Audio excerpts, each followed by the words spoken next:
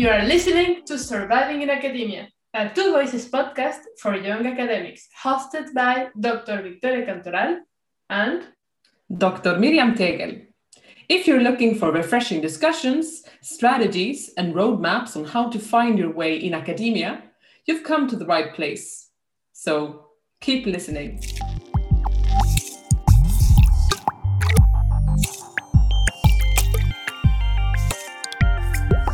In this episode, we will talk to Professor Alicia Dickenstein, who is a full professor at the University of Buenos Aires, Argentina. She is also a senior researcher at the National Council for Scientific and Technical Research at the Luis Antoni Santano Institute for Mathematical Research, and a former vice president of the International Mathematical Union. Alicia Dickenstein was recently awarded the L'Oréal UNESCO for Women in Science Award in February 2021. If you want to learn more about Professor Alicia Dickenstein, keep listening and have yourself a nice cup of coffee or tea as you prefer.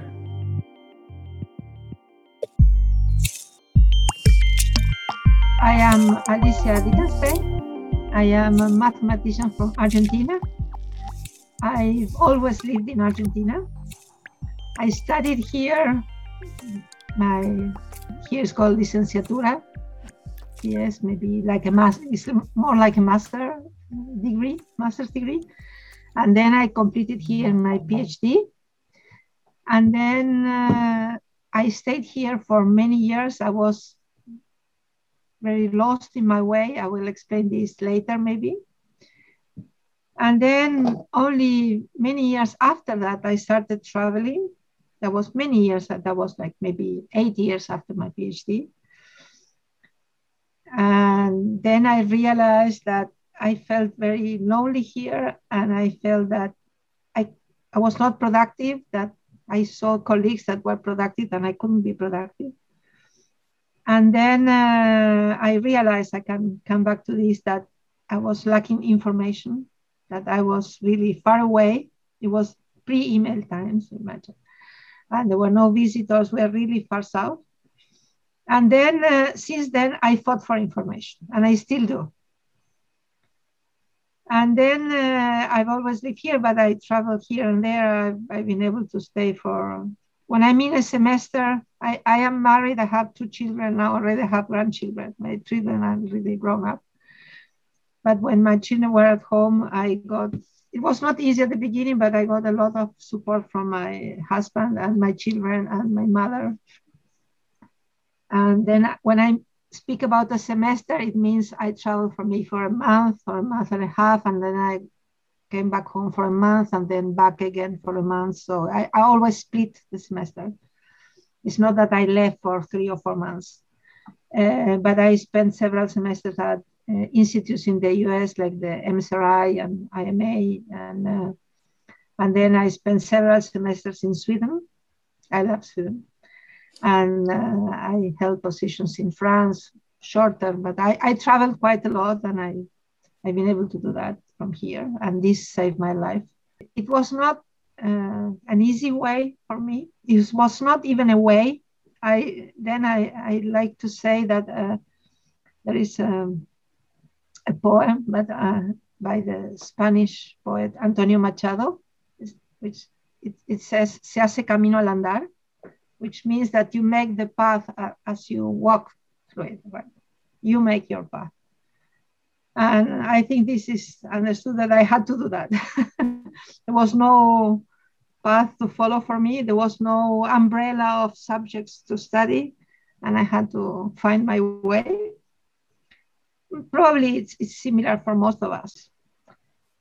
And well, now since several years ago, I'm a full professor at the University of Buenos Aires, and I'm very happy with my life now. I'm not young, but I'm very happy. But it was not a happy path at each moment. But what I feel now is that every effort that I put in my life in something, at the moment it was a lot of effort, but then I was rewarded by that. So sooner or later, Then sometimes later, everything that I got interested that I had doing, eventually this evolved into something good, even if at the moment you are doing it, it's a lot of stress. I started my thesis was on something called several complex variables, analytic geometry, but it was a mixture of analysis, algebra, and geometry. And then I moved to something which is called D-modulus, a little bit more differential equations, but with an algebraic flavor. And then I moved to more to algebraic geometry, but from a computational point of view and combinatorial point of view. And in the last years, I've been working in several applications of algebraic geometry. The one that I'm most interested in already for the last probably 10 years, I started working with tools of algebra and geometry to understand or to give some explanations or some predictions about signaling pathways in the cells, so to applications to systems biology. We realized that the standard modeling of many signaling pathways, like enzymatic pathways inside the cell, have a lot of geometric and algebraic structure. And then we started working on that with non-classical applied tools in mathematics, but it's not just my path. Now there is a whole group of people working in applications in what's called applied algebraic geometry. And so eventually I have a community now. So it took me a long time, but here I am. Can I ask you maybe like how it all started? When did you decide that you would go for mathematics and have a career in mathematics? Was there any key moment in your youth that made you decide this? Yeah, but the key moment was a vocational test I took, because I had no idea that such a career existed. I didn't know that there was a career in mathematics, absolutely. And then I always liked mathematics, but I never thought that this could be something to do in your life, right? And then I was about to end, and I didn't know what to do. So I had the idea of studying education. And at some moment, we had a chemistry teacher at school. Everyone hated her, except for me. I enjoyed her. But I thought I liked chemistry. But then I realized that what happened is that she would just teach theory for the whole month. And then in the tests, there were some exercises, but she never explained how to do the exercises. So I loved the test because I had to figure out how to use the theory to solve the exercises. It was not the chemistry. It's not that I don't like chemistry, but this is not really my field. And then I was very lucky because the woman giving the test, she was a middle school professor in philosophy and pedagogy, but then she went out, she was a member of the National Academy of Education. She was a very clever woman, and she wrote very interesting things. And she had developed a battery of tests for vocational purposes. And then she told me, okay, you know, in one of these tests, there is a lot of abstract intelligence. Why don't you study math? And I said, math? What kind of strange people I'm going to find there? And then I realized that there are strange people like myself. And she said, no, I am a frustrated mathematician. You start with mathematics. If you don't like it, then you can go on and study education. But if you don't start with math, you never do that. And in fact, I started studying math because she was a frustrated mathematician.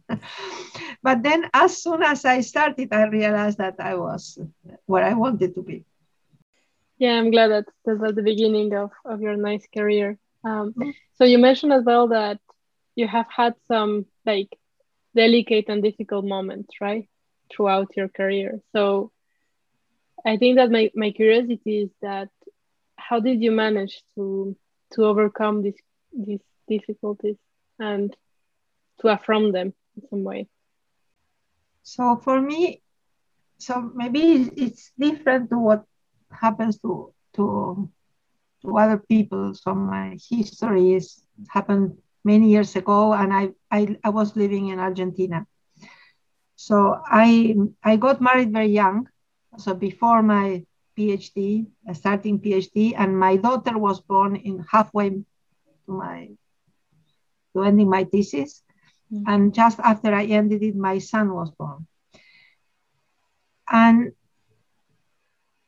a month after my son was born, my PhD advisor died of a sudden cancer at 45.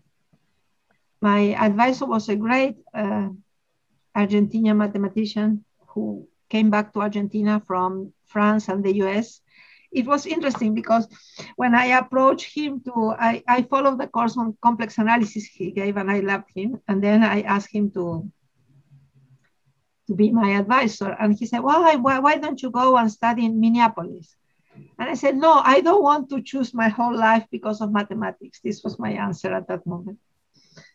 I really didn't know what mathematics was. I had met my husband. We were singing in a choir, and we had many friends that I was enjoying life. I didn't really know what I was doing.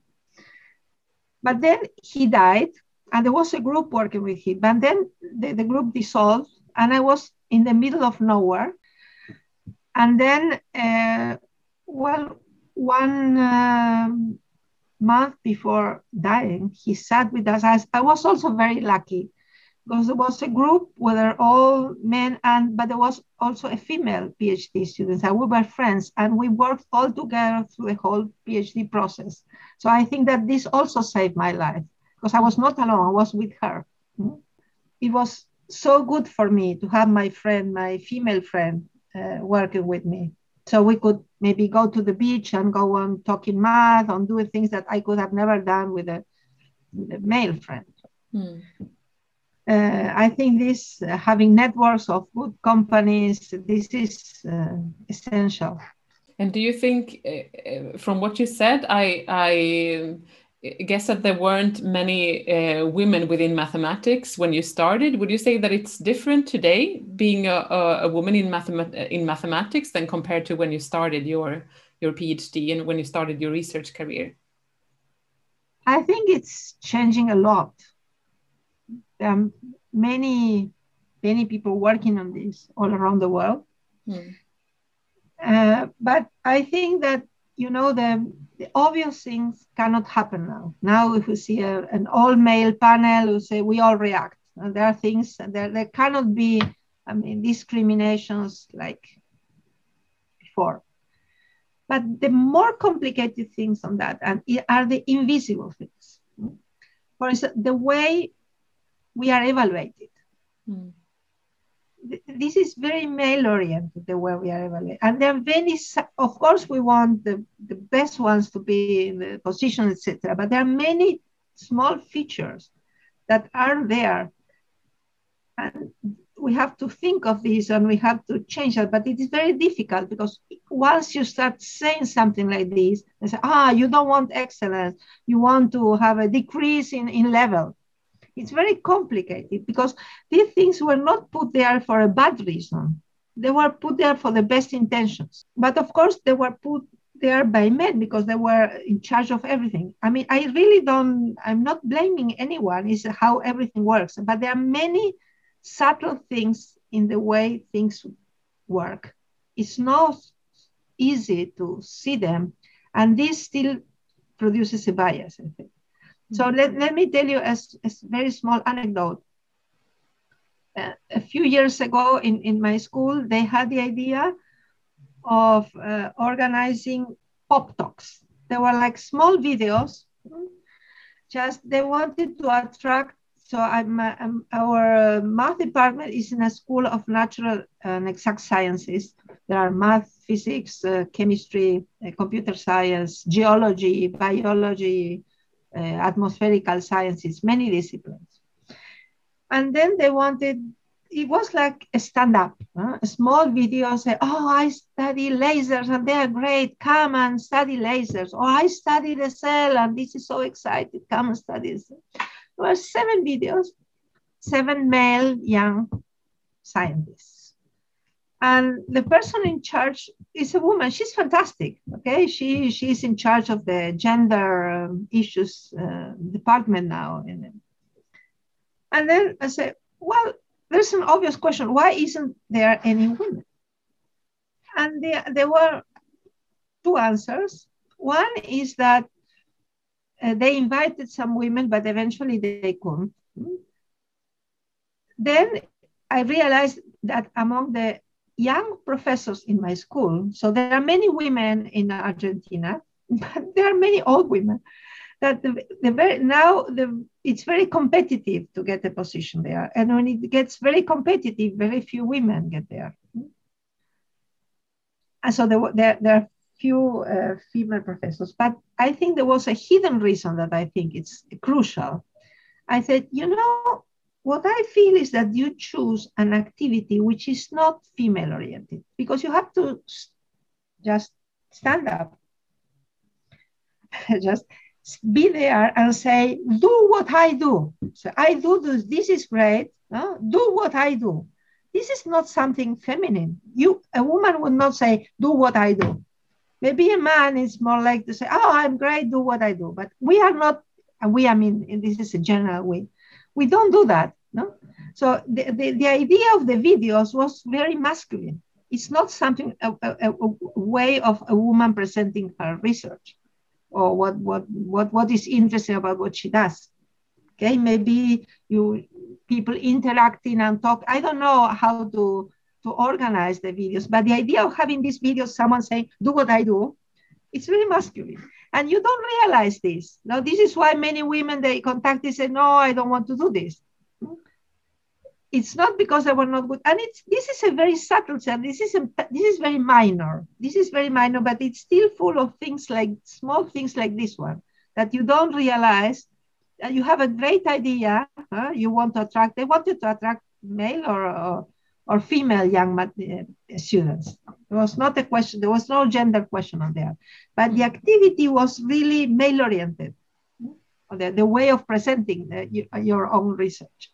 And this happens all the time, and it will take a long time to dissolve this small, and this is spread in the culture because by tradition it has been done this way. Many things have been done this way. So there are obvious things. When I started, for instance, seminars were at 5, 6 p.m. So with my children, for me, it was impossible to attend seminars. And they were not at the university, but downtown. And for them, they ended their classes, they went there, and there were secretaries with coffee because at the university there was nothing. But of course, you can say, no, this schedule is not convenient. Things that you see from a distance, you can obviously see nowadays. But I think we still have to, and this is not obvious even for women. So there are many things that are not obvious even for women. And for instance, we have the first activity related to gender in the Argentine Math Union. There was like 6 years ago. And we started having a discussion. There was a woman we were in another city in Argentina called Santa Fe. And the research secretary there now, then she became a minister in charge of the Ministry of Science and Technology there in the province where Santa Fe is. And she had a training in gender issues. So we started having a conversation. And it was funny because one of our colleagues, for instance, says, she's fantastic and her husband is fantastic. But she said, my husband helped me a lot in my career. He took care of my children. I said, sorry, your children or children? The children belong to both, to you and your husband. It's not that our children. She didn't say he took care of our children. In fact, she said she helped me with my children instead of our children. Okay, so even if she asked for help and she got the help, so she has the conception that they were her children. He was helping her with her children, not the children that belong to both of them. And this is very subtle because this is in the basis of the culture. And it's very difficult to realize these things. So it is in the basis of the culture for men and women. And we don't, it will take still a long way for this to change. But okay, it's improving a lot. I think that we are going to see a real change in, I don't know, in 10 years from now. I don't know exactly when, but we are already seeing changes. And what is interesting that in the Nordic countries, for instance, there are many women that are politicians or at many business activities, there are still very few professors at the university. So because of the tradition, how everything is said, I don't know. It's very interesting that it's not really related to political advances in a direct way.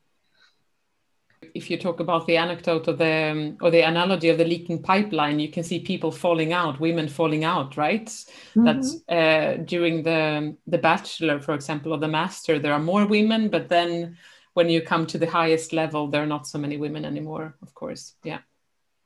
Also something that happens here, but maybe also now with the new generations is changing, but something that happens here is that maybe your parents, mother or father, with the best of intentions, oh no, this is not feminine, why don't you better do this other thing? No, mathematics or engineer, no, and they try to advise what they think is best for their children. And they discourage women to go on, in particular in this kind of professions. Right? So let me go back to what happened when my advisor died. So I said I was working with my friend. So 2 months before that, he went to France and he came back and said, oh, what you did in your thesis was interesting.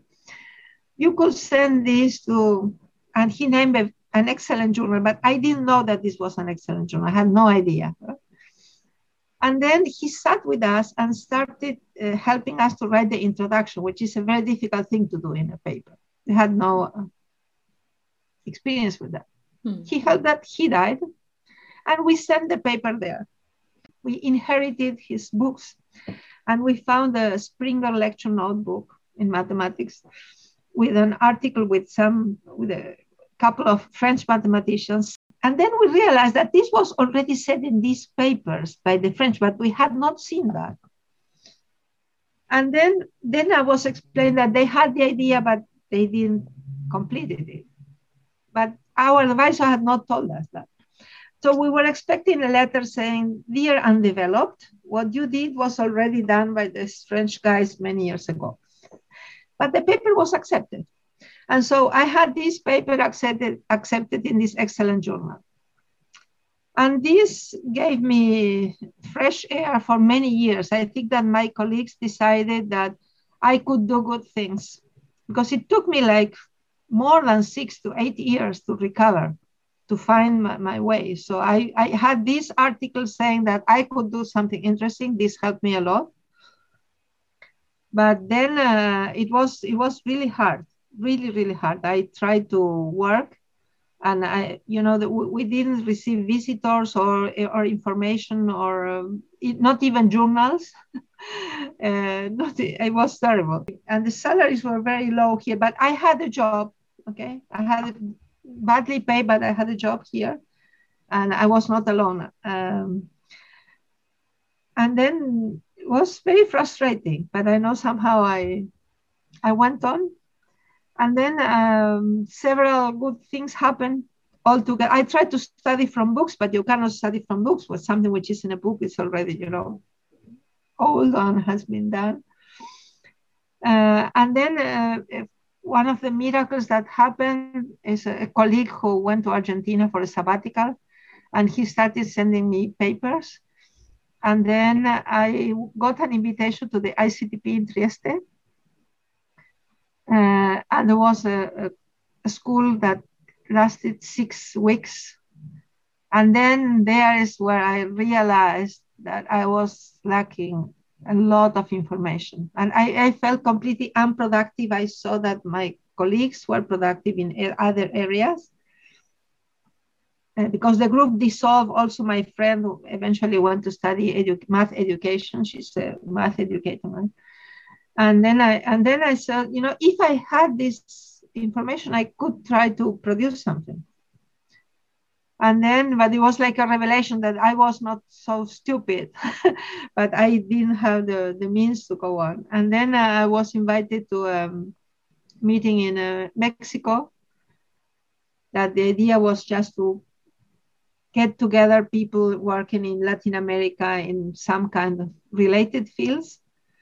And it was nice because this started on January 2nd or 3rd. And for us, the main festivity is the end of the year. It's summer here. It really ends, the year ends. And I belong to a Jewish family, so I'm not religious at all, but we don't gather for Christmas. Or there's no Thanksgiving here. We just gather for the 31st of December. And I only got a ticket to travel through this New Year's Eve. So from traveling, and then I had to, it was a terrible effort to do this because I had to leave my children at home and was traveling in this night, and we were going west. And so there was New Year several times, 12 at night, several times. At some moment, there was like 1 a.m. at some part of the globe, and everybody. And then we had even champagne on the plane, etc. And then everyone went to sleep, and I went on. I put on this small light in the plane and went on working on my notes because I needed to end the notes. I didn't have time to, and I felt that was really a terrible effort leaving my family in Argentina, traveling that day, and with this little lamp on the plane. So I thought, will I ever be rewarded? I don't know what. And then when they had asked me to talk about something, and I had no new article, but I had offered to give a mini course, which they accepted. And then it was my first text notes typeset. And then I wrote them. They asked me to write the notes. At that moment, it was not so easy. You had to print. There was a mess. But I wrote the notes, and then 3 years after that, I received a letter from a very well-known French professor saying, "Chère Madame Dickenstein." Well, it was written, but when I received the letter, I couldn't believe it. They said, "We several professors here, we are interested in your work. Would you like to come to visit Paris 6 for a month as a visitor, as a guest professor?" And I didn't know how this happened. And then I could reconstruct. Well, this professor knew my advisor, right? But then I could reconstruct that these notes, they were sent for referring to a Swedish professor who was married to a Mexican woman. They sent these notes for him it was a mini course to referee. And he went to France, and in general, you don't do this because this is private information when you referee a paper. But he had the idea of giving this paper, these notes, to this French professor. And so he was invited me for the notes I was writing in this plane at 1 a.m. 1st of January. So this is why I feel that amazing. It's not always so clear how to trace how things develop. But this is my motto that, whatever effort you put, it comes back to you. You are rewarded at some moment. And then, I think I essentially persevere, and I was lucky. I've been lucky also, but you have to work in such a way that Pablo Picasso, the Spanish painter, he loved to say that the only good thing is that inspiration finds you while you're working, right? It feels like you have a good, like a positive way of viewing it, right? Because I think your example is very good, because I feel that sometimes there is too much a strong emphasis on the short-term results, maybe, and not the long-term results. And your way of giving this example that the effort that you put was actually rewarded later, and that you're happy with your life even though you had these struggles. I guess it's a very good philosophy to have, right? To actually be a happy person, because sometimes the academia can be a lottery sometimes, and it can be easy to be bitter if something happens against you, if you don't get the position that you wish for, or if you get your paper doesn't get accepted or something like that. But I think it's really important to have that kind of philosophy that you give example of here today. Yeah, this is why I'm telling you this.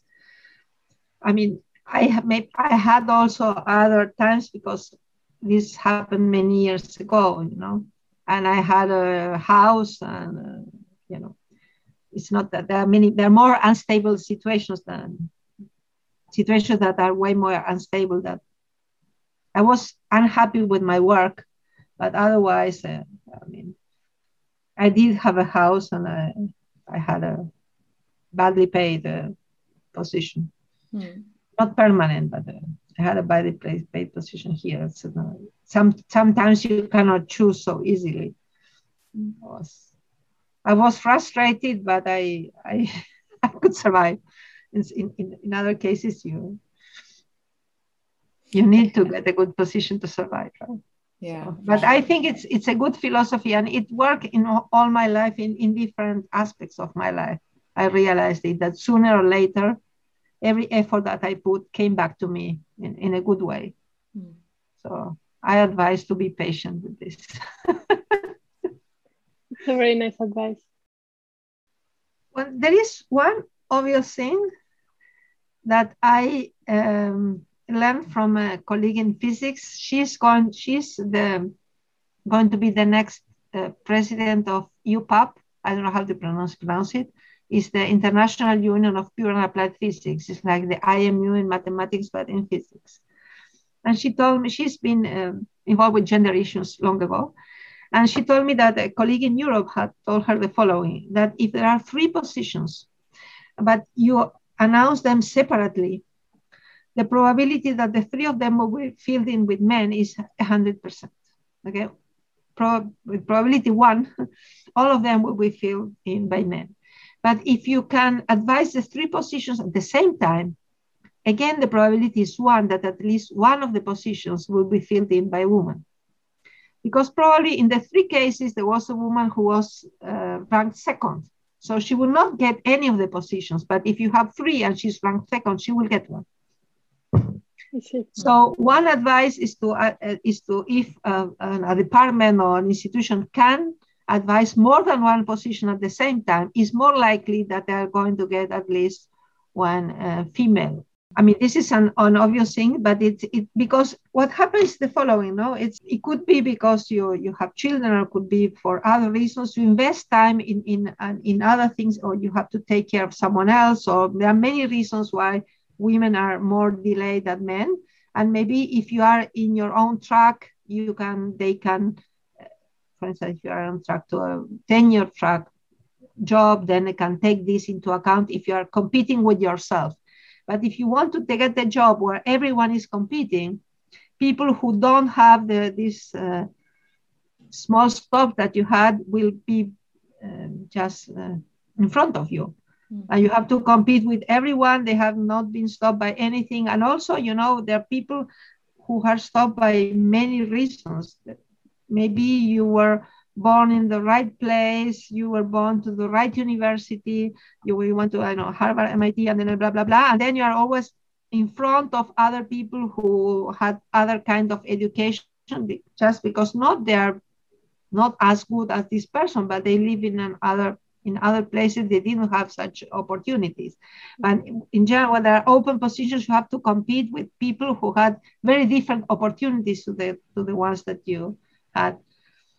But I think that eventually there is a place for every one of us. And it could be a happy place in math or whatever you study, or maybe you decide to do something else, but this should not be felt as as that you are bad or you didn't succeed. Is that maybe there are so many ways of being satisfied with your life. I think you have to try. I tried to find my way, and so my advice is that if you like something, just try to do it. Don't get stopped by bad advices. As I told you, sometimes there are advices even by your parents, people who love you and say, no, this is not for you. Why are you struggling so much? Or don't pay attention to bad advices, even if they are told to you with best intentions. Right? But I think it's very important to create a network, to get friends or partners or whatever who can help you. You can relax and go on. Yes, no, you're right. That's very important, the network, definitely. And also, I agree with you that there is always a job for everyone. I agree with that. But for instance, like when you say like if you're advertised 3 positions, so how many institutions can actually advertise 3 positions per year? Not that many. Not maybe 3, but sometimes there are 2. Sometimes there are 2. And if I've seen more than one institution now that they want to hire women and they advertise 2 positions at the same time. Yes. There are not many, but I think many people realize that this is the way. No, that's true. If you're going to have maybe 2 positions with some delay, 6 months delay or 1 month, maybe even 1 year delay, if you join them, I don't know. This is like one thing that people can do, but it's very difficult because when you try to get a tenure track position, there are many things that are being taken into account. Of course, your research track, this is the main thing, but also your research network. Okay, it's with whom you are connected, with whom you have collaborated. Also, you have to collaborate with people, but you also have to show that you're independent. And then even if you have a postdoc positions when you don't have to teach, it's good. It's very good if you try to teach, because you will need some teaching experience. And second, because the best way to learn something is to try to teach this to someone else.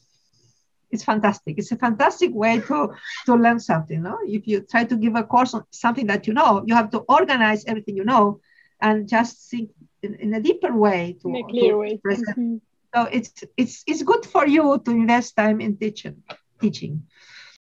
And we also learned that you have published books, right? Books or teaching books in mathematics for adolescents or younger adults or children even.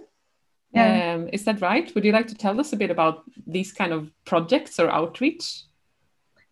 So I wrote my first book for children, maybe 9 to 13-year-old, when my children went to primary school.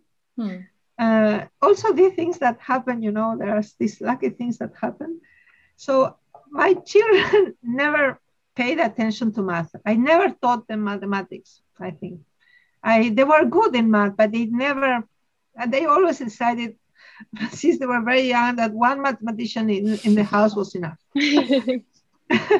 So they were good, but they never paid attention to me. But once we went on vacation, I was with them, and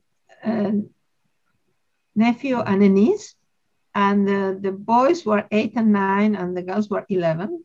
And we went to a small apartment at the beach.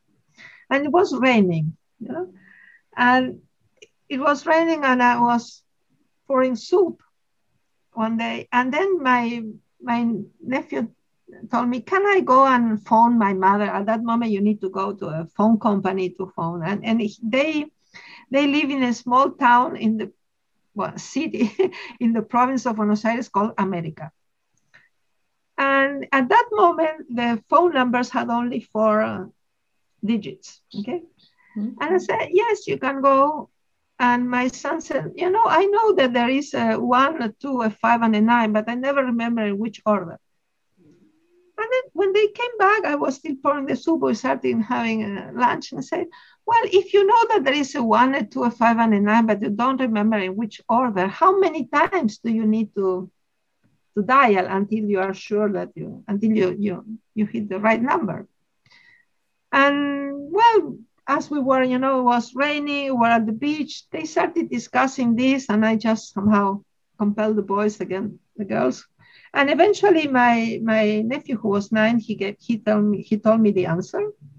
And then what if you have 5 digits, and explain me why. But it was just one, I think, the single moment in the whole childhood of my children when we discussed something related to math. But it happened that 1 month after that, I met a high school friend, and we went to bike for a while. And I don't know why I told her this story, because it really happened only once in my life that I discussed some math with my children.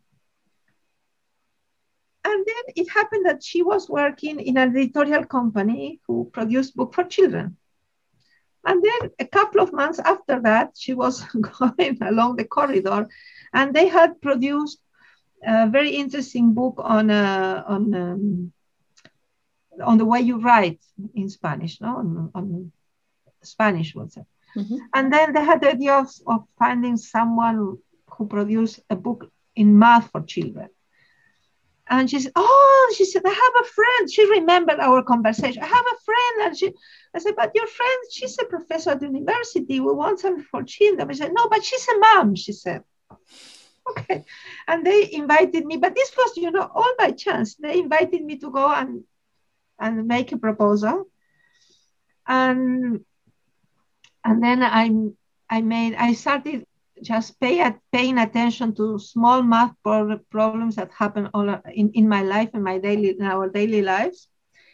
And I sent them a proposal, and I was also very lucky because the woman in charge of that, the editor, she's a fantastic short story writer for children. And she gave me several hints. And then I realized that if you want to write to children, so it took me some time to decide the math, but double time of that to write this down. Because when we think, we have some shortcuts that we don't even realize, but we need to transmit this to people who don't have those shortcuts. And then, I spent a year thinking of daily life, small anecdotes involving some math, and then maybe a whole more year writing this down. And the book was published. The company went bankrupt, but then it was used by the Math Olympiad. It was distributed along the country. I got very nice feedback. And then many years after that, it was republished by a company here. And I was invited also to write 3 books, well, more organized for an editorial company. And then this time I assembled a team. I didn't have so much. And it was very interesting. We were 6 or 7. There were 1 primary school teacher, 2 girls that ended doing PhD in math education, and then 3 researchers, 6, I think. And we spent really, really a lot of time in the writing of the problems. So each group, we subdivided into groups who produced the first ideas, but then we discussed all together every single line, how we write it. But I enjoy this very much. And now I have a small project of doing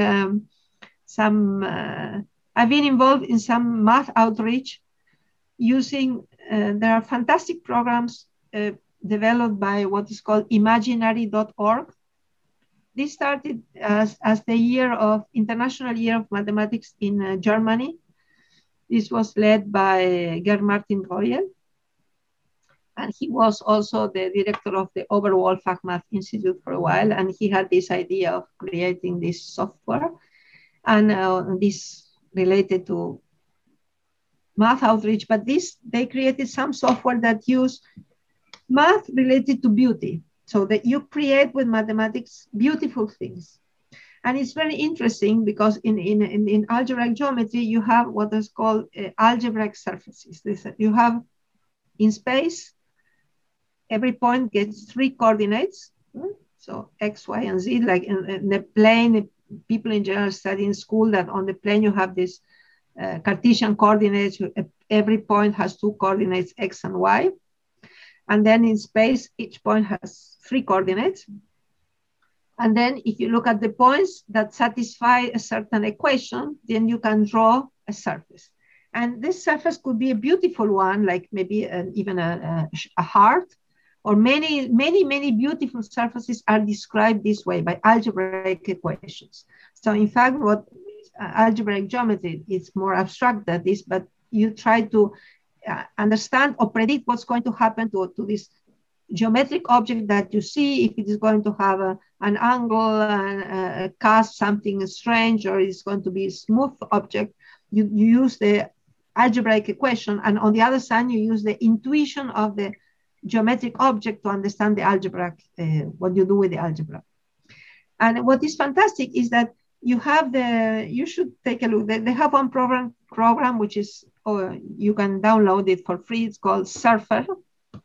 And in this program, you draw these surfaces, beautiful surfaces with, you can put colors, they're fantastic. But then you have the equation that produces them. That in general, people love these surfaces, but they don't like the equation. But it's good that you see them both together. You see that this that you like comes with this algebraic thing that you don't like. So I think this is fantastic to do outreach because everything you produce is beautiful. I think these are good examples of how you can actually connect mathematics to the real world, right? Because that is one thing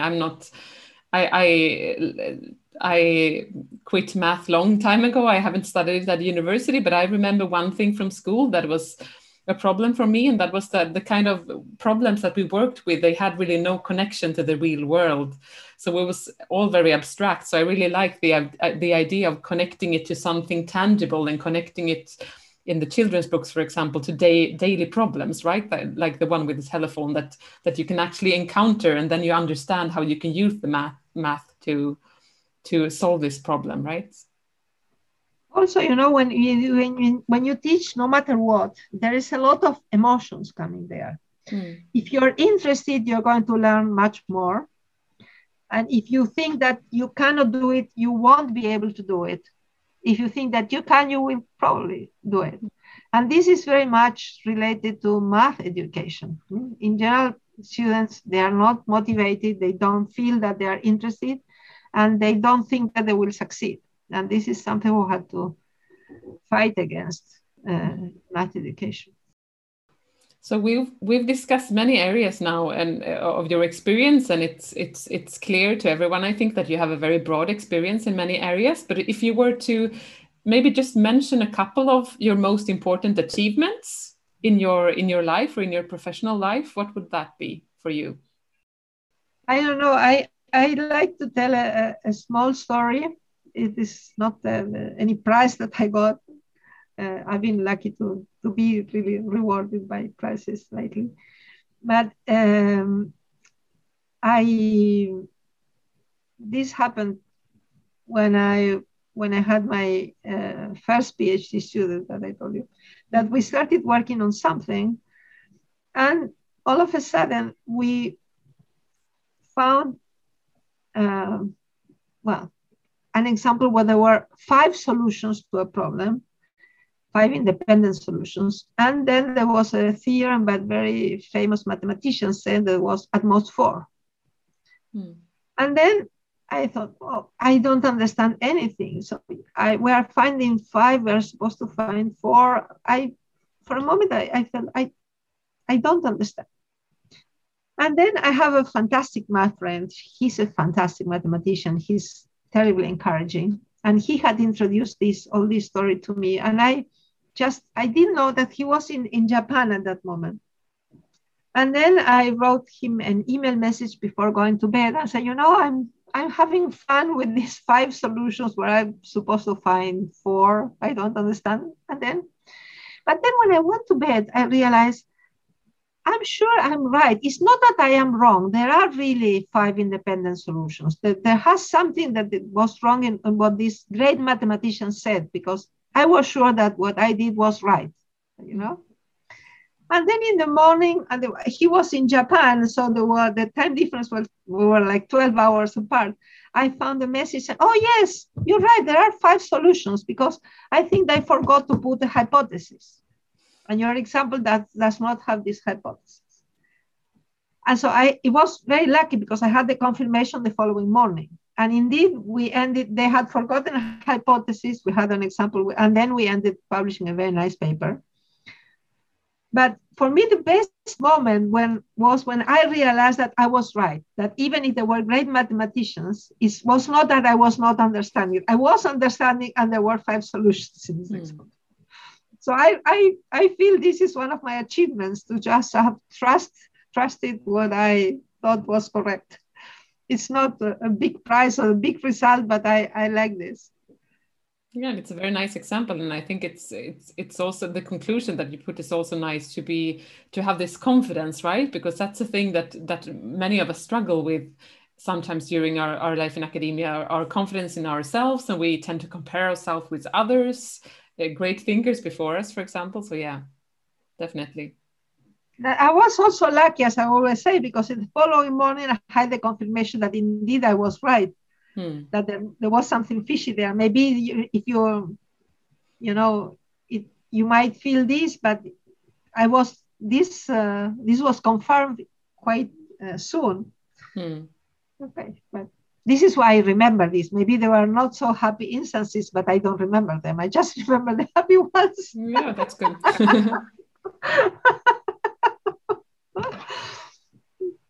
It's another good example of a healthy life philosophy, I think. Otherwise, I don't remember one moment when I realized something that I had not realized before, because it's like a continuum. You are thinking and your brain works, and eventually it evolves, but Yeah, and it can often also be an effect of social interaction, just like you say, right? That you talk to someone and then this person gives you a little piece of help to evolve in this problem, and yeah. Absolutely. So I think people don't realize that mathematical is a social science much more than what people think of it. Because really in the interactions with other people, so what you produce when you talk to other people is much bigger than what you can produce if you're separate, because the brains connect and you connect the ideas. And I also think that science in general is a social construction, which each of us, we put like a block, right? We put our blocks.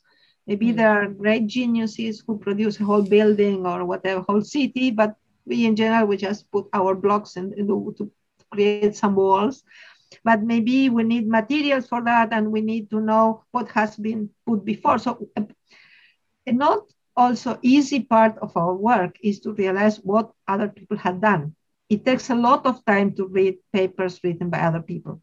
But it's also important to talk to other people, because this will really increase the speed at which you know what other people have been done and when you see a paper, you don't realize the main idea, because when it is the main idea that drove that paper, when you see it is the final product, maybe the first idea is lost, and you if you read it, you don't get it. And it's important to talk to people. No, but the main idea was and then it's social interaction. I think is crucial for mathematics.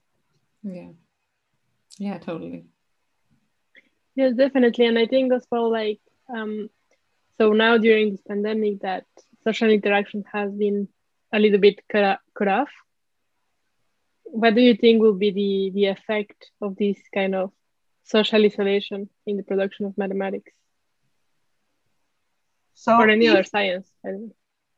I think people who had started collaborations before the pandemic, this could be solved. You can just meet online and go on. It's hard to start something. And it's even harder for younger people to talk to.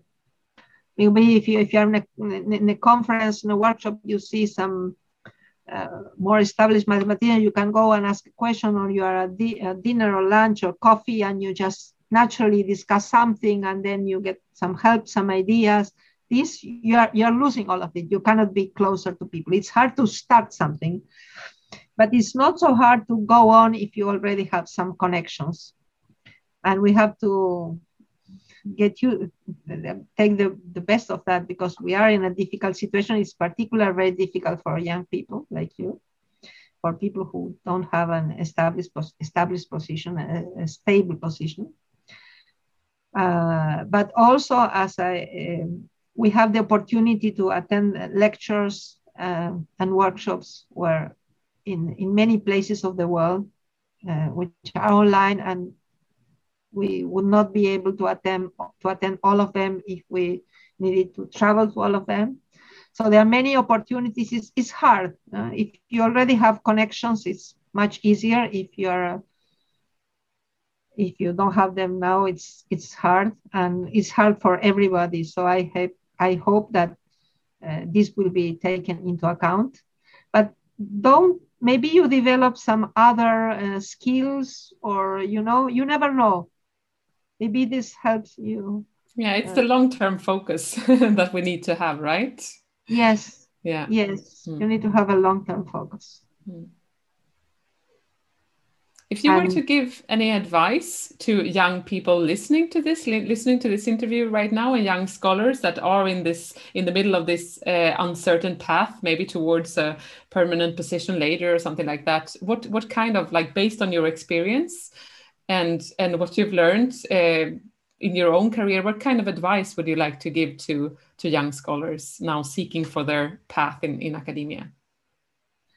So the first one, as I have already said, is to trust yourself. If you don't trust yourself, it's very unlikely that you can be successful. And don't think that everybody else is succeeding and you're the only one who are not. As I told you, for instance, for many years, I saw that my colleagues were able to work and I couldn't.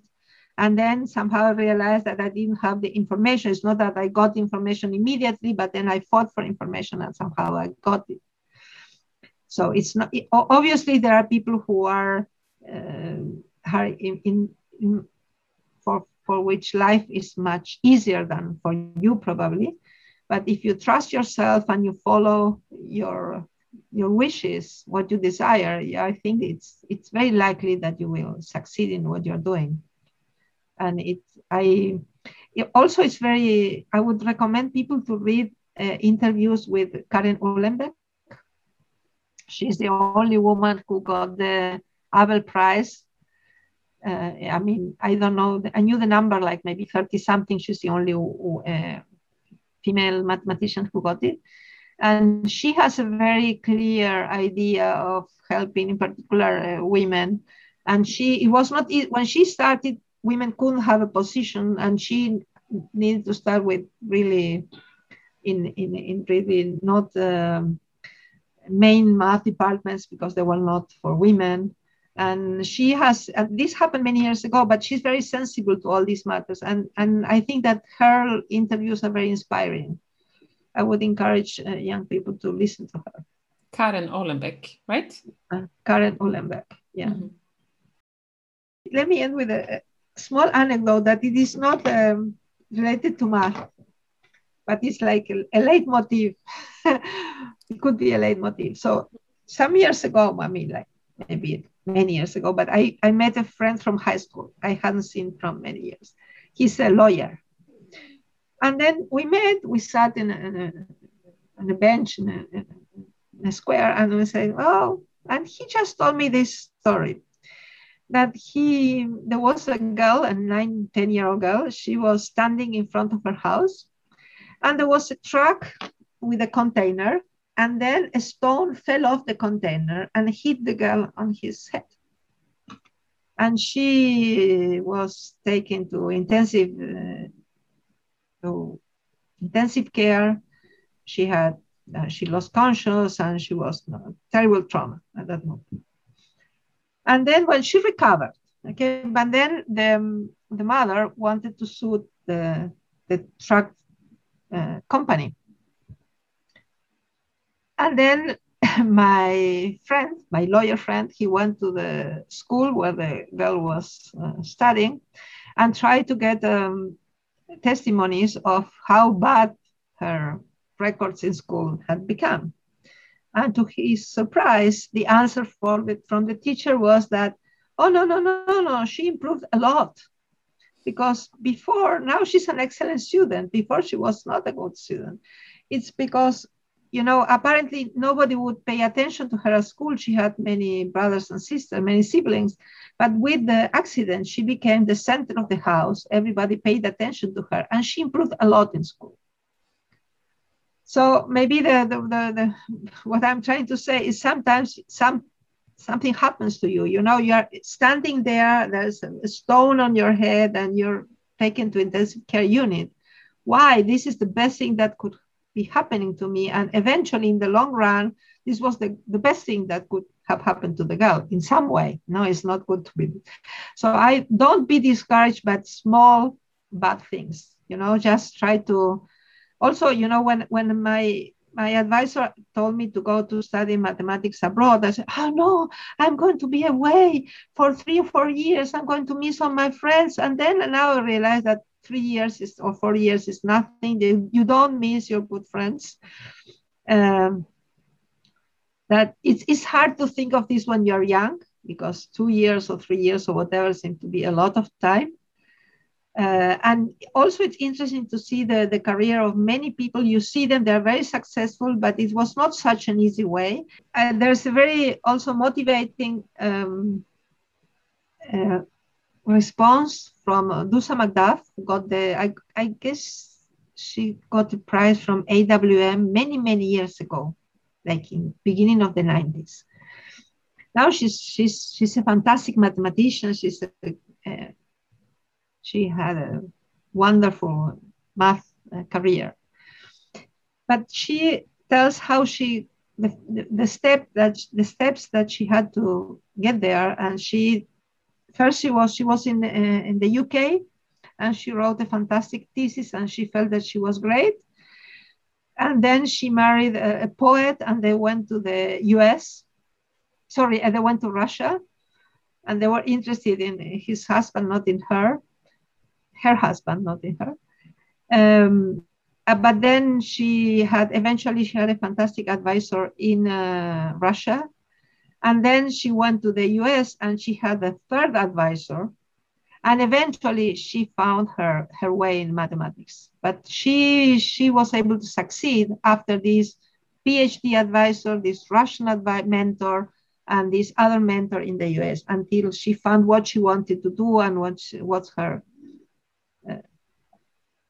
area, what her research was going to be about. So it's very interesting to see these very successful women. Eventually, one thing is she was always so successful, and she also had to struggle to find her way. So don't be discouraged. So the main thing is don't be discouraged. Just trust yourself. And if you don't succeed, maybe there is something else which is better for you, and be happy doing whatever else you're happy doing. Thank you very much. I feel very encouraged now after this interview, I must say.